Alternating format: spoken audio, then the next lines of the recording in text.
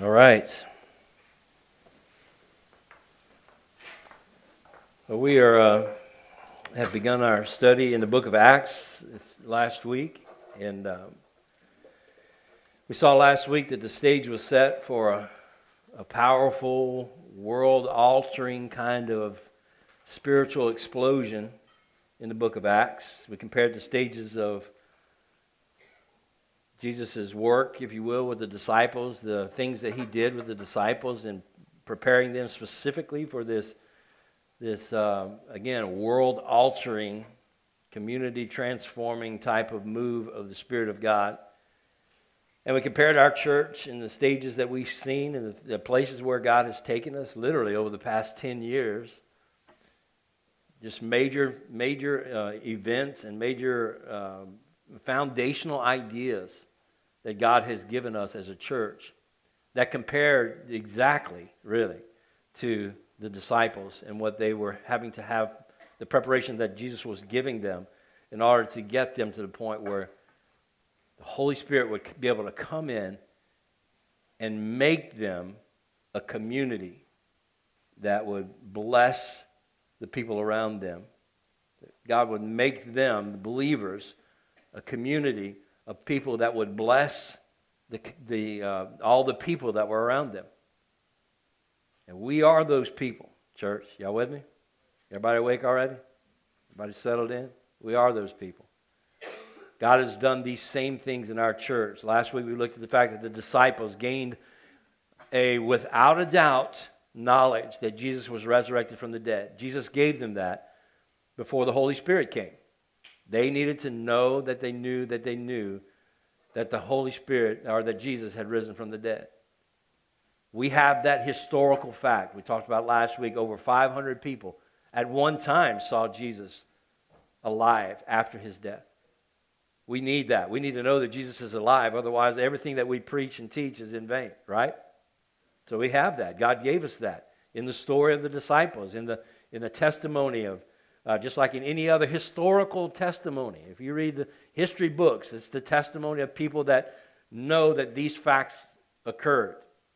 Trustworthy people who gave us these facts. And we don't doubt that historical figures lived and died. And we don't doubt the stories that have been told about those historical figures because they lived in front of people. Right? In the same way, we have the historical facts that Jesus is alive even though he was dead. We need that. All right? Hold on to that because the enemy tries to get us to doubt that. Maybe Jesus wasn't really alive. Maybe, whatever, any number of things, possibilities. Maybe his body was stolen away. If you hadn't seen The Case for Christ or hadn't read the book, read the book, see the movie. It helps you to understand from a logical, historical, research-oriented perspective that Jesus was risen from the dead. We need that. Secondly, the disciples were told not to work without the Holy Spirit guiding their every step. Y'all with me? We needed that. We have believed in that. We have made a decision as a church that would be one of our distinctives, that we would do nothing as a church that the Holy Spirit did not lead us to do. We have literally started over.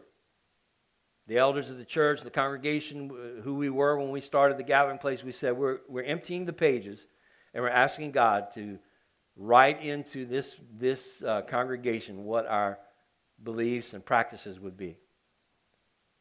So we are a little strange according to some people's vision or view of what the church should be, but we are not strange compared to what God has called us to be.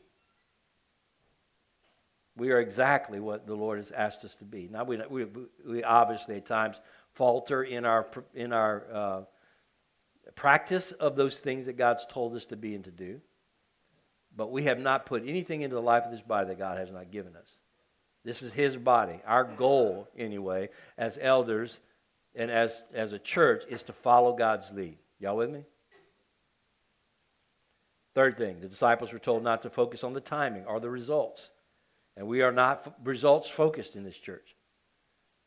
We're not worried about the timing of when God's going to do his work through this body. He continually does it. But there's a work, there is a something that God has also promised us Just like he promised the Holy Spirit would come to them, he promised that to us. That promise has been for us. The Holy Spirit would come to us and guide us and lead us, and that he would use us in this community. And so we're ready for that. And then the final two things that happened in chapter 2 of the book of Acts, final two preparatory steps to set the stage, was that the Holy Spirit came and filled the disciples, who were the 120 disciples who were gathered in the upper room, and gave them visible evidence, their own personal experience, that the Holy Spirit had come into them. Literally, they saw tongues of fire descending on each one. They felt the wind of the Holy Spirit literally blowing in the room like a mighty rushing wind in a room. It was evident that the Holy Spirit was there. They needed that. They needed that evidence that the Holy Spirit had come. I don't know why we think we don't need evidence that the Holy Spirit is in us and working through us and moving and guiding us and showing us himself. I don't know why we think we don't need that. We need that, and our church believes in that. We're not limiting God to certain manifestations. You don't have to speak in tongues in order to be filled with the Holy Spirit. You don't have to have any particular signs of the Holy Spirit. But the Holy Spirit is real. He lives in your life, and he will manifest himself by leading you, by giving you direction and guidance, as Jesus said he would. That he would guide us, that he would convict us, that he would lead us and give us the words of Jesus to live by. That he would give us truth that we don't understand yet. That he gives us that. He leads us to walk and to live life, and he empowers us, as Jesus said he would. When the Holy Spirit comes upon you, he will give you power, and he gives us the opportunity to witness, and he brings people into our lives. So the Holy Spirit has come, and we have, as a church, seen the manifestations individually of the Holy Spirit in our lives. It's not some weird, far-out thing. It's a very normal thing for a Christian to be filled with and guided by and to experience the Holy Spirit in their lives. So we believe in the Holy Spirit. The Holy Spirit's not a second-class part of the Trinity. We don't believe in the Father, the Son, and the Holy Bible, and then the Holy Spirit is in there somewhere. It's the Father, the Son, and the Holy Spirit. And the Bible is God uses the Holy Spirit to bring truth through his word. And so we're ready. The stage is set. And the only other thing that Jesus said, or that passage said, that set the stage, is that God brought around them people from every nation. That God brought to Jerusalem people from every nation. He told them to stay in Jerusalem because he was going to bring people around them. God has brought us here. He's put you here. He's put you in the place where you work. He's put you in the places where you eat, where you fellowship, in the neighborhood where you live. God has placed you there. Y'all with me? I'm saying that over and over again because I know this. Satan wants to distract us from these messages we're about to go through. And I'll talk about that in just a minute in detail. We're going to walk through this today. But listen, you got to work on yourself to stay focused, because Satan wants these messages to go in one ear and out the other, because they are vital. Once that stage was set for the disciples, they needed to be guided every step by the Holy Spirit in their lives. They needed to know how to defeat the enemy when he tried to distract them and bring them off, which he does all the way through the book of Acts. So the stage was set last week. Now, it would seem that if we would go the way we normally go, we would continue in the book of Acts. We've never started a book study and not continue to walk through it. But today we're going to do something different. Most of you know that I've been reading the book called The Invisible War by Chip Ingram. I've recommended it to you, and I will recommend it again for the next few Sundays, 4 or 5 Sundays. We're going to walk through the content of this book. We're going to walk through the scripture that's tied to spiritual warfare. Because what happens, remember when we talked about Satan a few weeks, or maybe months ago? We talked about where he came from. We talked about that he was a fallen angel and was sent to earth before the earth was, between Genesis chapter 1, when the earth was formed or created, and it was without form and void. That it was without form and void because after God created the earth, he sent Satan down, and Satan caused chaos. He caused the chaos that was in the earth until God comes in verse 2 and begins to create out of this chaos what we see and experience now. But Satan was here. He was cast here. He's an enemy of God. He wanted to be God, and he was cast out of heaven, and God allows him to rule and to reign on the earth. He is the prince of the power of the air, according to the scripture. God gives him the ability. He did not cast him out of the world yet. He lives here. He works. He has demons. A third of the angels were cast out of heaven with him and live on the earth and are doing his bidding. So he's an enemy to us. He hates God and he hates us.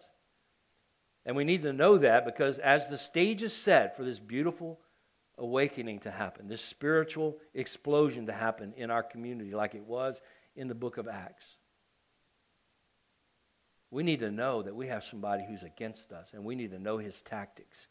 We need the spiritual CIA, right? We need some intelligence to come in and tell us what's his tactics, where's he going, how is he trying to deceive us and distract us and move us away from being this body that brings about spiritual awakening.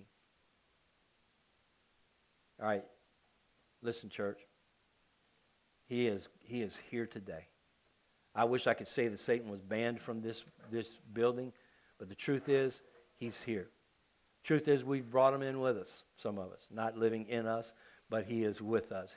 We brought him in with attitudes. We brought him in with lack of sleep. We brought him in with bad morning. We brought him in. I told you guys yesterday, I put on our feed how significant this day was and how you needed to watch, because of all days, for the next few weeks, when we start revealing the truth about the enemy, Satan does not want you here. We are going to tell the truth. I'm going to give you scripture after scripture. We're not going to have time to go through all of them.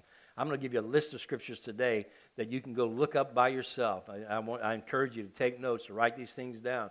Get out your phone and get these lists up. And start searching the scripture, because this is so vital, because all of us have been so deceived by the enemy.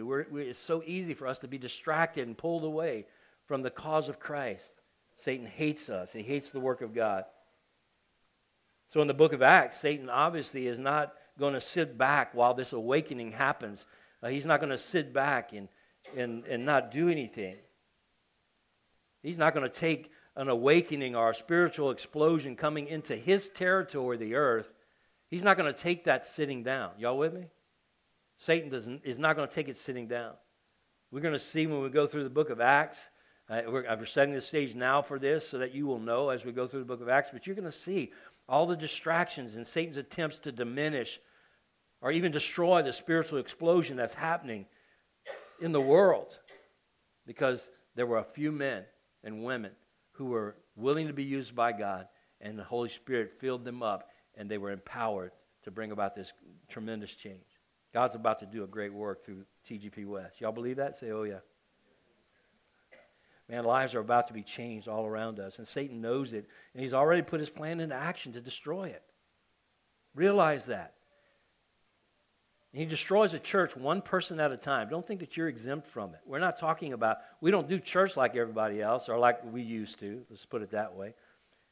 We do church as individuals who are seeking God, pursuing God, walking with God, knowing His Spirit individually, and then we all come together. This church is not going to be what God wants us to be if you're not who God's called you to be. Take responsibility. You need to know how to do battle. Satan is good at distracting us. He's had 2,000 years of experience to draw from. He's been tremendously successful in not only hindering, but in most cases, halting spiritual awakening. Do you know that the 20th century was the first century in the life of the United States of America that there wasn't a spiritual awakening? We had a whole 1,000 years, or 100 years, where there was no spiritual awakening. You think Satan doesn't have us where he wants us? The church, this spiritual vitality, this life that God wants to give the body of Christ so that the world can see who He is, has been stolen away from us because Satan has lulled us to sleep. The disciples knew Satan's tactics because they walked with Jesus and they saw the attacks that happened in Jesus' life every day. They experienced them daily. Satan launched an all-out attack to Jesus because he was determined to walk to have no will of his own, but simply to walk in the Father's plan. They knew. We, on the other hand, have become dull, and in some cases have not even realized that we're being controlled. As a church, if we're going to move with God into this spiritual explosion, anything that's similar to what happened in the book of Acts, which I believe God wants to do here, anything similar to that, then if we're ever going to be a community that blesses, which is our desire and God's call for us, then we need to be aware of our enemy's tactics. So read the book, Invisible War. It'll be the best book you ever read on spiritual warfare. It's solid. It's the most solid theological book on spiritual warfare I've ever read. Finally, in my opinion, a great book on spiritual warfare. That the most diligent theological student in here at Louisiana College who's studying for ministry and taking the original languages seriously and trying to dive into the context of Scripture, you're going to love this book. To the person who has no idea of anything about spiritual warfare, I'm telling you, this book is awesome. So use it. We're going to dive into some of the parts today. I hope this whets your appetite. Let's go. Ephesians chapter 6 is where we're going today. We're going to spend the next few Sundays in Ephesians chapter 6, verses 10 through 18. And we're going to make a few points today, and I'm going to give you some homework assignments to take home with you. I'll post this on our Facebook page, these lists today. I'll post these lists on the Facebook page today so you can draw from it. If you're not on our church Facebook, if you'll see me or any of our members after, let's get you on that so you can dive in with us. Verse 10, finally, be strong in the Lord and in His mighty power. Put on the full armor of God so that you can take your stand against the devil's schemes. For our struggle is not against flesh and blood, but against the rulers, against the authorities, against the powers of this dark world, and against the spiritual forces of evil in the heavenly realms. Therefore, put on the full armor of God, so that when the day of evil comes, you may be able to stand your ground, and after you have done everything, to stand. Stand firm then, with the belt of truth buckled around your waist, with the breastplate of righteousness in place, and with your feet fitted with the readiness that comes from the gospel of peace. In addition to all this, take up the shield of faith, with which you can extinguish all the flaming arrows of the evil one. Take the helmet of salvation and the sword of the Spirit, which is the word of God, and pray in the Spirit on all occasions with all kinds of prayers and requests. With this in mind, be alert and always keep on praying for all the saints. Let's break that apart. We're just going to touch on this today. We're studying that passage for the next 4 to 5 weeks, so get ready. Right? But let's talk about it today. Just a couple of things we need to know today as we begin this. And let me say this. This thought hit me this morning. I remember reading a story about these two brothers who they were twin brothers, I think, or anyway, the Pilates were their name. I told this story years ago when we were in Tioga. But came across this story about the Pilates brothers who were poor men who were dumpster divers living in a cave somewhere. I don't remember where it was. But the thought hit me this morning about them. They were dumpster diver poor, living in a cave, didn't have a home, had no possessions.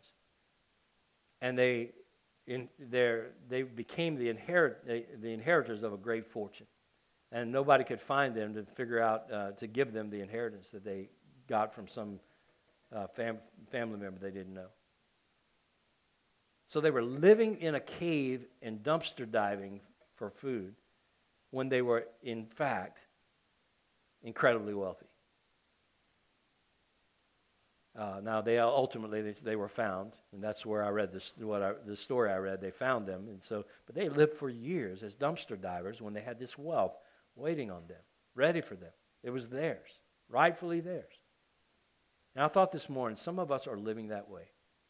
Satan has deceived you in whatever category of your life into thinking that you are a dumpster diving Christian who has to put up with all the junk in your life and deal with circumstances that are hard and problems and illness in your life in a way that defeats you instead of walking in the wealth that you have in Christ. We need to know what we have in Christ.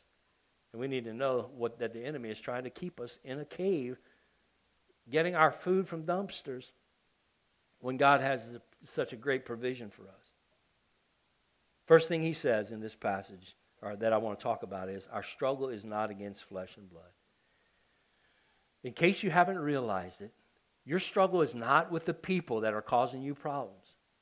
Your struggle is not with your boss. It's not with your family members who don't like you and are constantly giving you strife. It's not with your kids who won't obey you. It's not with your parents who don't love you the way you want to be loved. Our battle as Christians, believers who are on mission with God, is not against flesh and blood. He makes it clear in this passage. We don't struggle against flesh and blood. We are struggling with a whole nother world, literally. It's an unseen world, an invisible world. We can't see where the real struggle is coming from. All we see is what happens in the life of, we see how it's manifested through somebody else's life. You know, we have this constant ongoing battle about guns in our country, and I'm not here to make a political statement, but I'm just here to say that it is true that a gun has to be in somebody's hands before it can be dangerous to anybody. A gun laying on a table is not dangerous, but a gun in somebody's hands can be fatal. And for so long, we think, you know, that it's a good example because we blame a gun. Some people blame a gun. Most people don't. Most people are reasonable enough to know that it's about the people. We got to come to some solution about that. But the gun itself is not the problem. But sometimes we talk about guns as if they're the problem.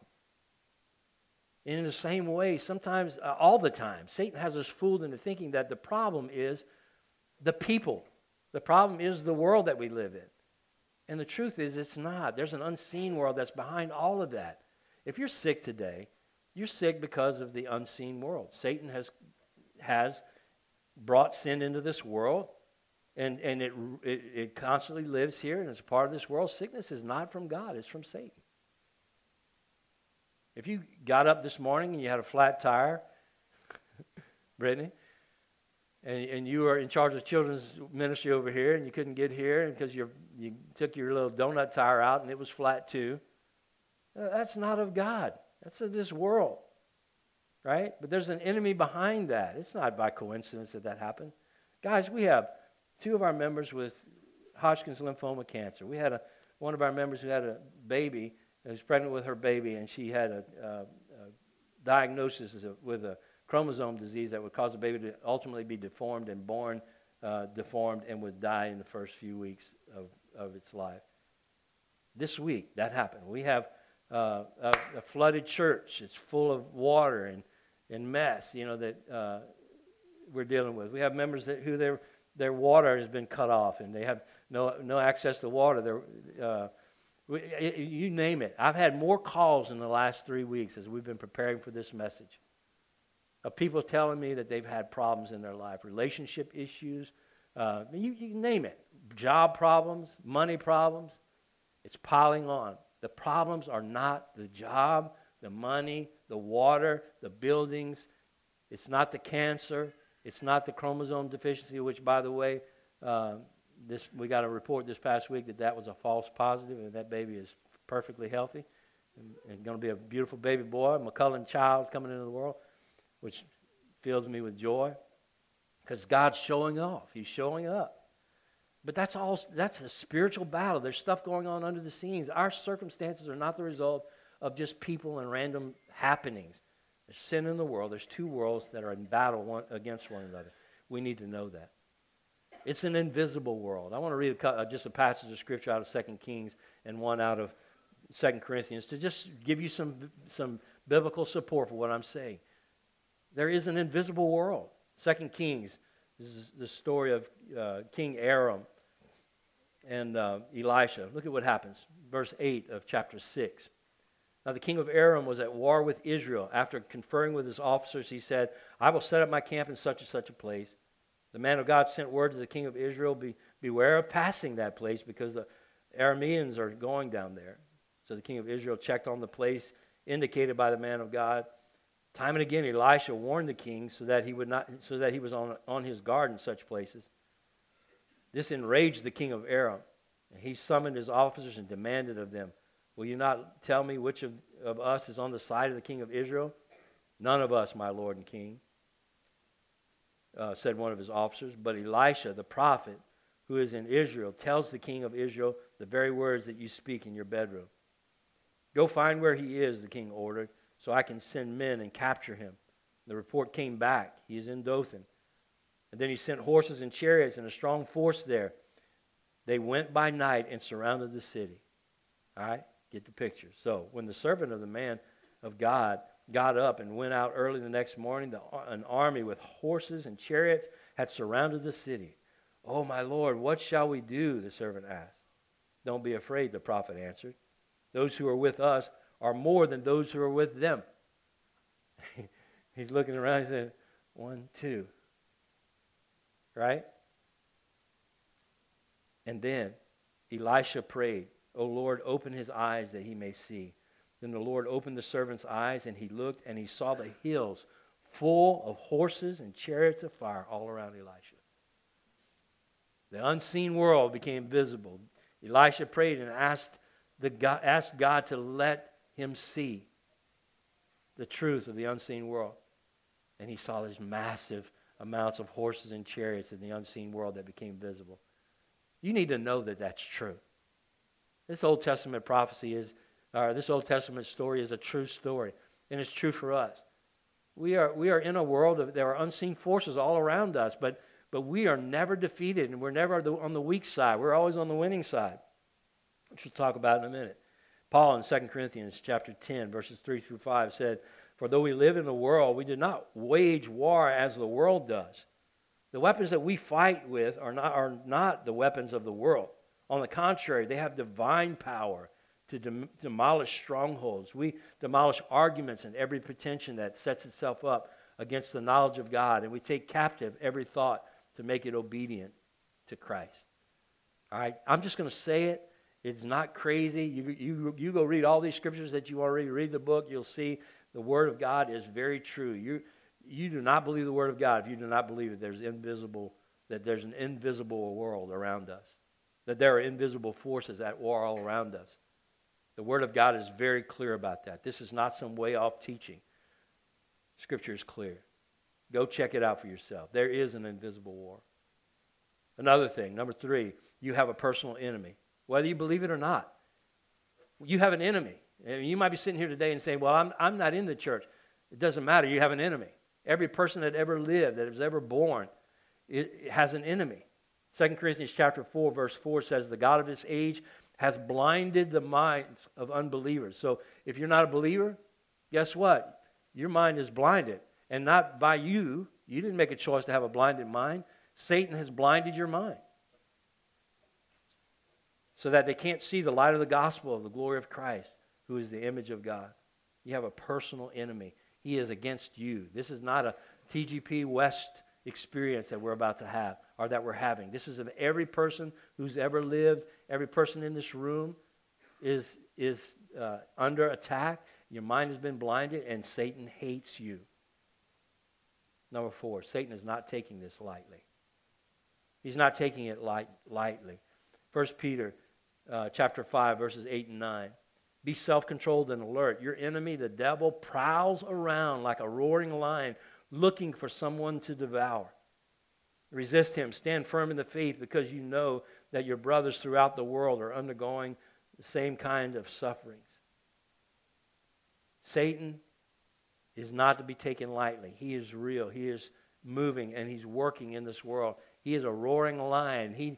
At times you feel like he's off of you. You know what that means most times? That you're not walking in the will of God.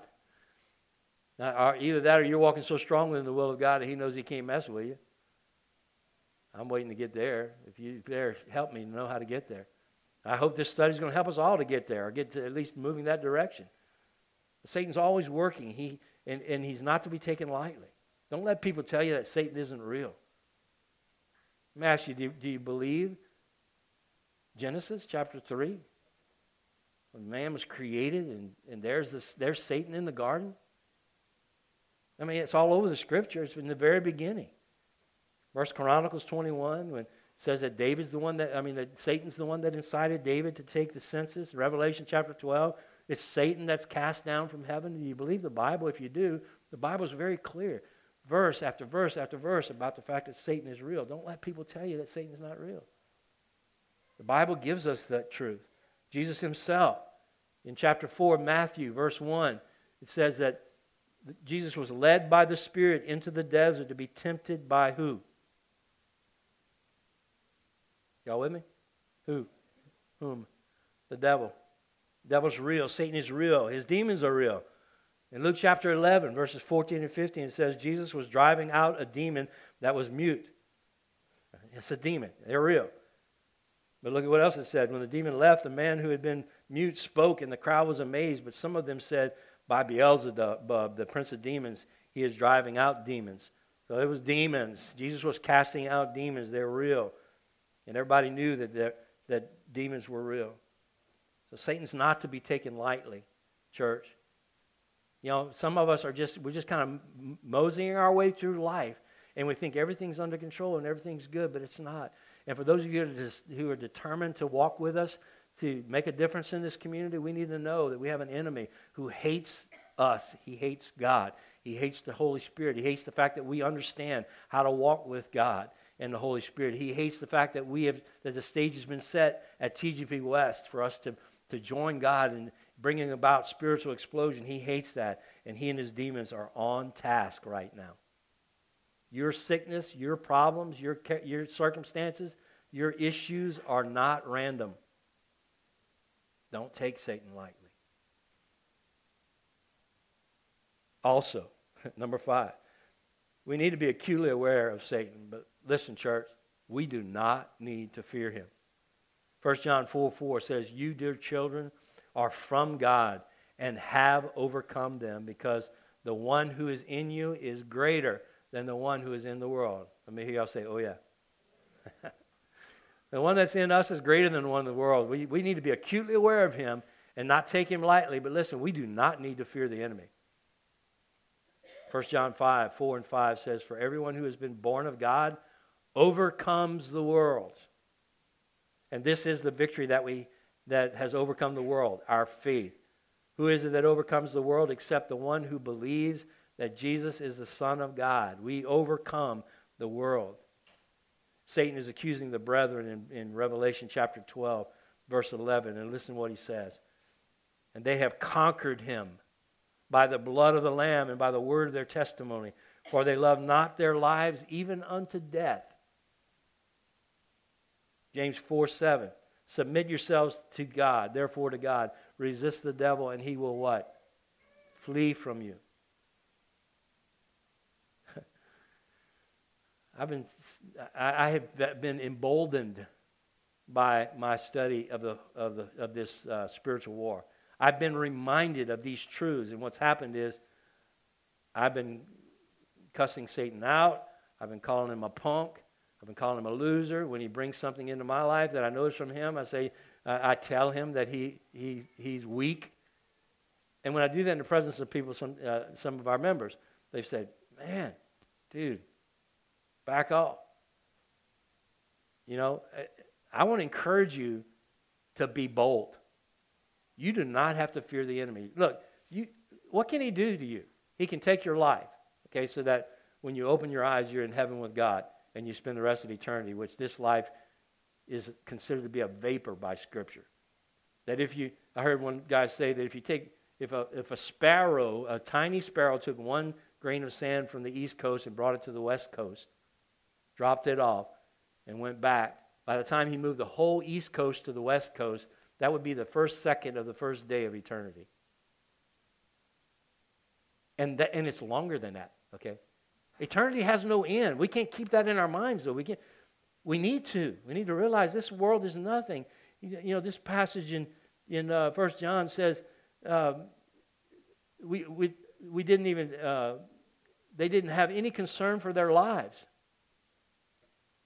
We need to realize that we have a victor, and he's going to give us victory in this life and then after this life.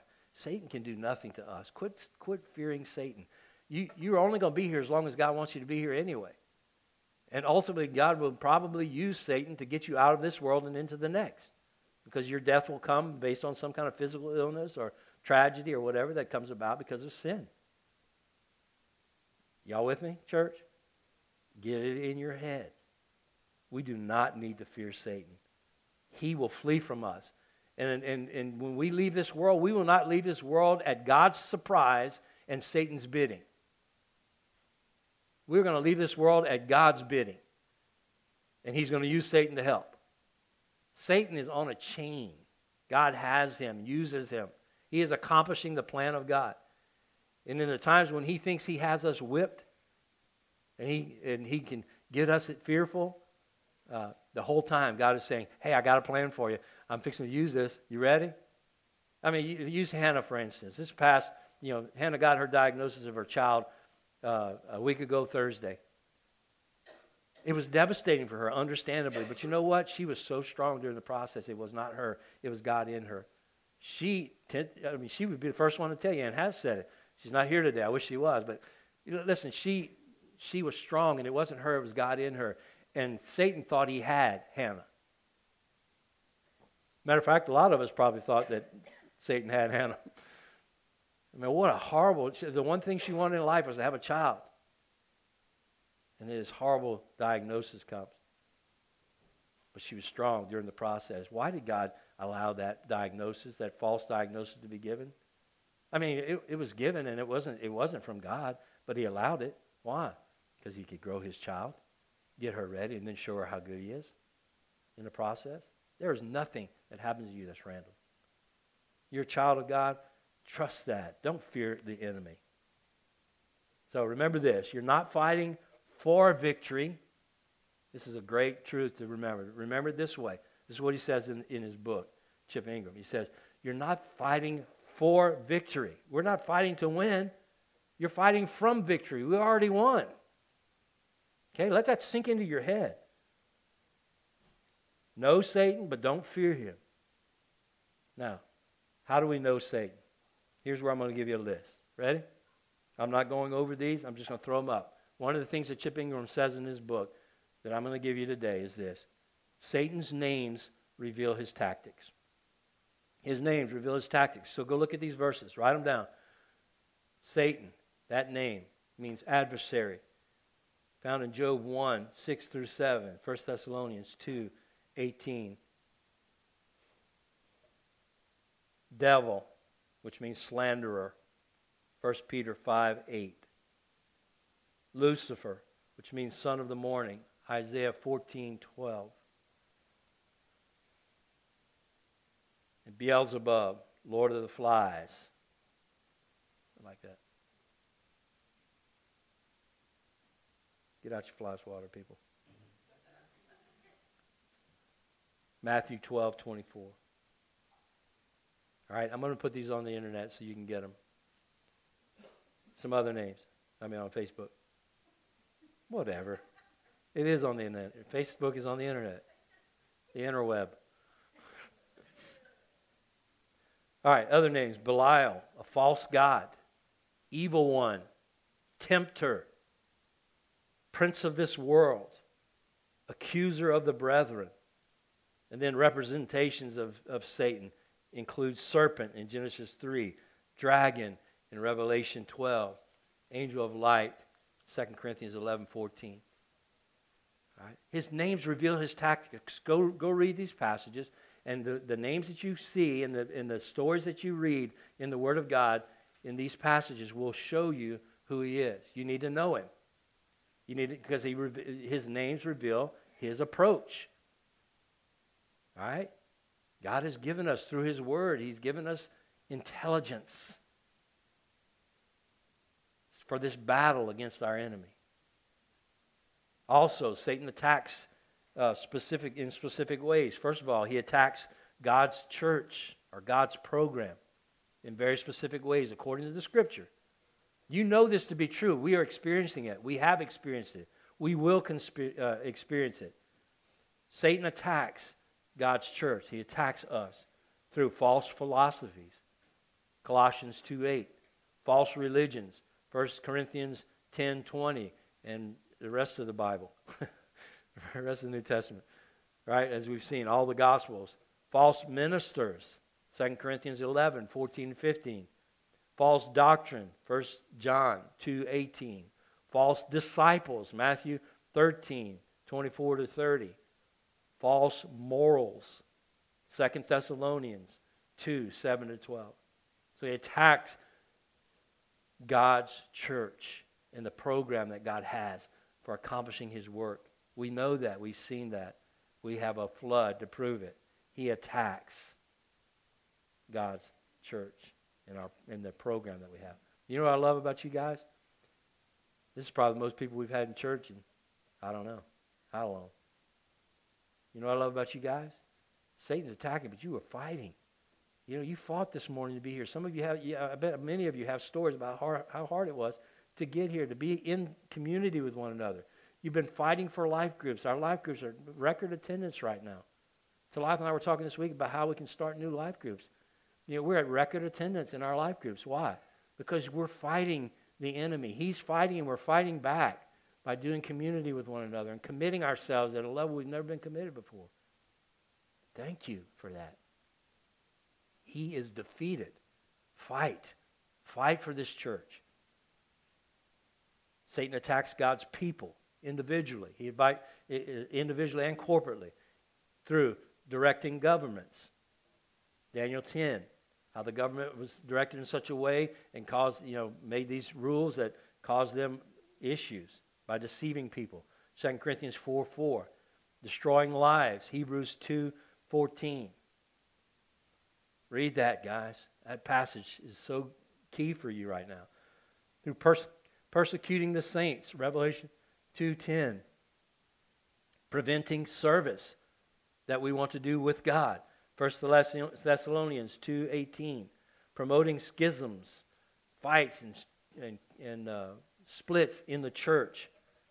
2 Corinthians 2:10 and 11. Planting doubt. Genesis 3:1 through 5. And producing sects and cults. 1 Timothy 4:1. So he attacks God's people through those things. And then also by provoking sin, which everyone in this room can relate to. Here's a few of them. Anger, Ephesians 4:26 and 27. Pride, 1 Timothy 3:6. Worry, Matthew 13:22. Self-reliance, that's a good one. 1 Chronicles 21:1. Discouragement, 1 Peter 5:6 to 8. Worldliness, 1 John 2:16. Lying, Acts 5:3. Immorality, 1 Corinthians 5:1 to 2. Listen. Self-righteousness and good works for most of us has been our downfall. So when you read these sins, don't read those sins and say, I'm guilty. Remember why we're giving these sins, this list of sins. It's for one reason. It's because Satan is using these things to defeat us. It's his tactic. It's what he does. He gets us holding on to sin and believing somewhere in our minds or in our beings. We don't even believe it in our hearts and our minds. But somewhere we believe that our lives is going to be better if we walk in this default sin that we've held on to for so long. And Satan holds us with that. We got to get rid of those things, man. By the power of God, we have the power to defeat the enemy. Through the Holy Spirit, we need to fight to fight. So there's an invisible war. And we aren't fighting against flesh and blood. We have an enemy, each one of us, everyone in this room, who is against us, hates us, and we should not take him lightly. We need to be acutely aware of him, but we do not need to fear him. We can know his tactics, and we need to study his tactics so that we can do warfare effectively.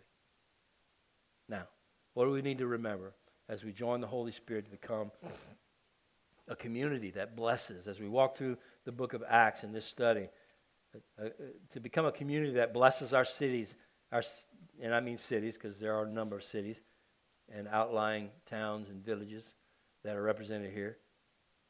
But what do we need to do? What do we need to keep in mind and remember as we do this in order for God to use us to bring about an explosive spiritual change? Number one, Satan is defeated. Do not forget it. Get it in your mind. Write it down. Remind yourself regularly, Satan is defeated. John chapter 12, verses 27 to 31. John says this, or Jesus said this, now My soul is troubled, and what shall I say? Father, save me from this hour? But for this purpose I have come to this hour. Father, glorify your name. And then a voice came from heaven. I have glorified it, and I will glorify it again.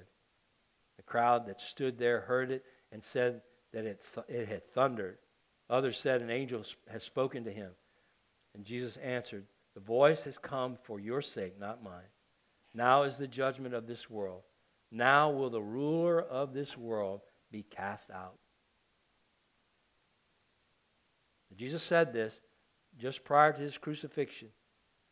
The ruler of this world is cast out. He still lives here in this world, but as far as when Jesus died on the cross and he was resurrected, the power that we have has defeated Satan. He is cast out. He has no power over those of you who are believers in Christ and receive the Holy Spirit. He has absolutely no power over you. He is defeated.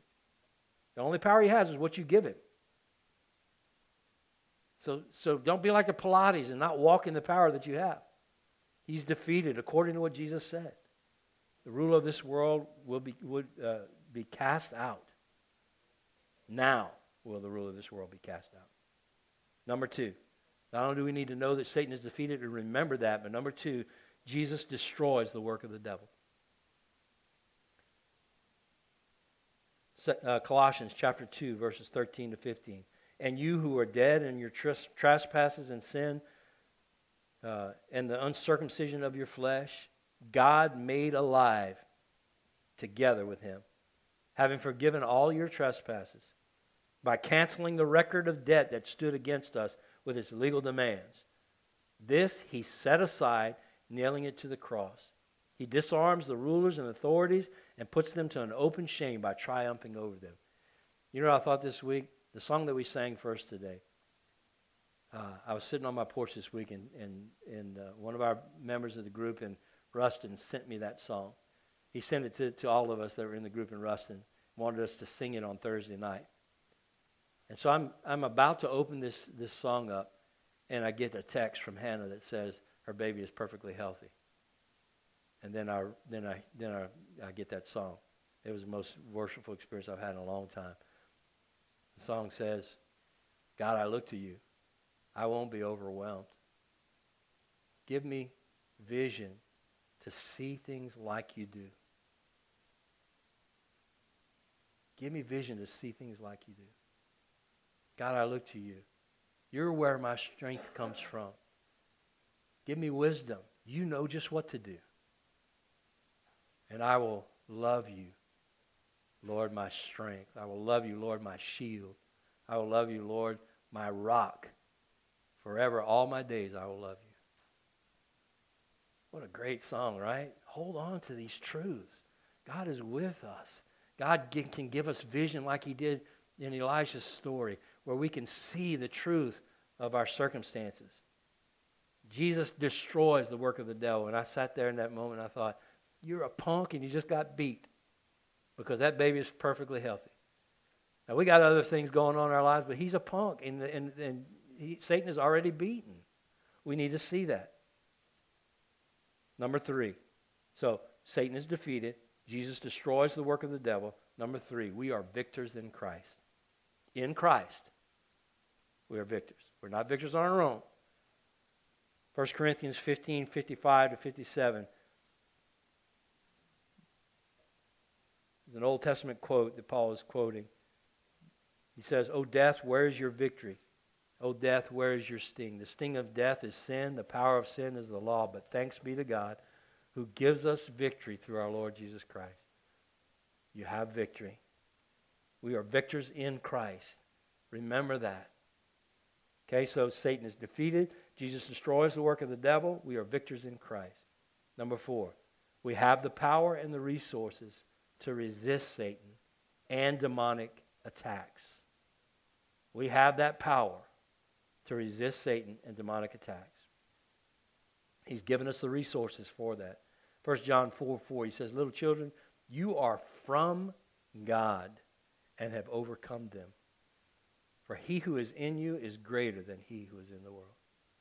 You have the power and the resources to resist Satan and demonic attacks.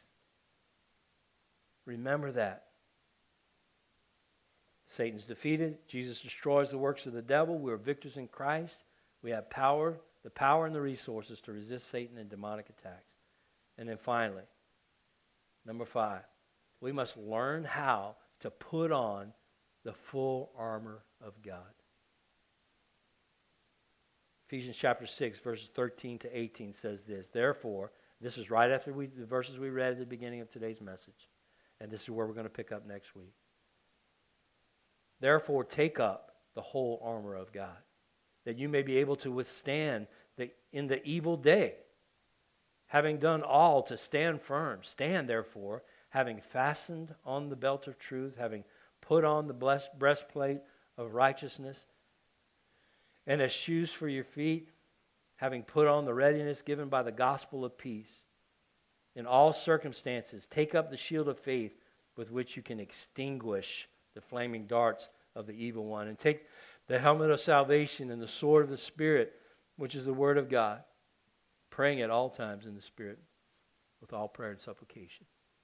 All right, next week we're going to start talking about what all that stuff means. And it's so different than probably many of you or any of you have ever heard it if you hadn't read this guy's understanding of it. Great study on how we need to stand firm in our daily walk. Very practical stuff we're going to deal with next week. All right, so please, church, listen. For the next few weeks, I mean all the time, obviously, because God is doing a work in your life, and He's doing a work with us as a community. We need to commit to each other.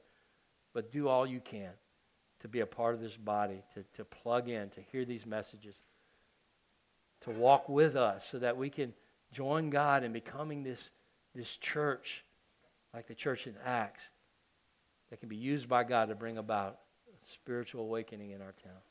Desperately needed. We're not trying to be somebody. We just want to love God and want the world around us to know Him like we do. We got a great life, don't we? We want the rest of the world to have that too. Okay? So let's pray before we worship and close. Father, I thank you so much for all that you're doing in this body. I thank you for directing our study, bringing us to this place of studying the book of Acts, Lord, showing us who we are to you, and Lord, showing us today that when we're walking with you in life, even though we have an enemy and his tactics are effective, Lord, because we are blinded to him most of the time. He's sneaky. He roams around and he comes up on us when we're not ready. And some of this is just we don't have knowledge of him. That God, you are stronger than him. You've already defeated him. We can walk in victory today. We are victors in Christ. Lord, we need to know you as being a God who's our victor. So God, I just pray for victory. I pray for healing of cancer in Carrie Grace's life and Bethany's life. Lord, I pray that you just clear up their cancer completely in miraculous ways. And we thank you, God, for what you did in Hannah and Hal's baby's life. And Lord, we just praise you for that. We thank you for what you're doing in this church through the flooding of this building and how you're just showing yourself strong. And Lord, just the sweet disposition of our people and their determination to walk with you. God, may everything that we're facing individually have the same effect. God, may we walk in your victory. May we learn things about you that we would never know had we not had the enemy's attacks on our life. God, teach us. Teach us how to do war in the invisible world, because it's affecting the visible. It's affecting the way people see you and know you. Help us to be good representations of you this week, God. Show yourself in our lives. Strengthen us, Lord. Let today's message be an encouragement.